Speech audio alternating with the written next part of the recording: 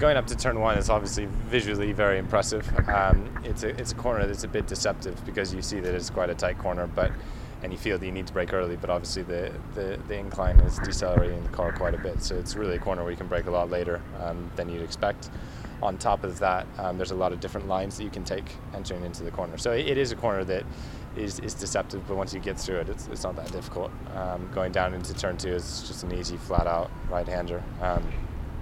And then turns 3 through 10 really it's just all a sequence, and it all starts in turn 3. It slows down as you go through kind of each turn, and it's very important that you don't get one wrong, because if you get one wrong, then you'll kind of be off sequence for the rest of them, and there's a lot of time in that section of the track. Turn 11, the hairpin is the most important corner on the track because it leads onto the longest straight.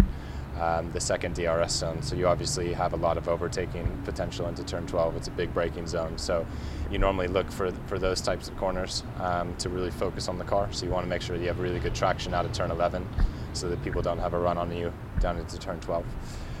As I said, turn 12 is a big braking zone.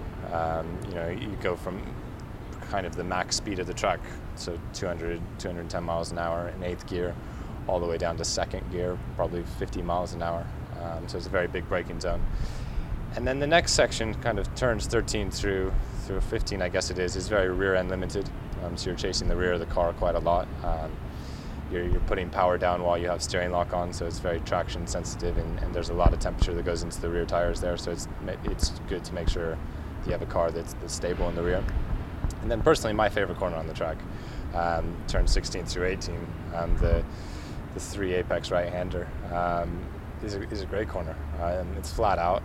The car is really on the limit, but you get to the end of it and you always have a smile on your face. And then turn 19, for me, the most difficult corner on the track. It's very off camber at the apex.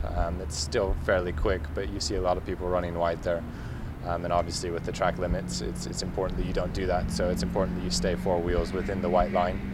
And then turn 20, the final corner, is also again very important because it leads onto the front straight, which is another big overtaking opportunity into the braking zone of turn 1, and another DRS zone. So it's a difficult track for sure, not only from a driver's standpoint but from the engineering standpoint. But it's an amazing and very fun track to drive.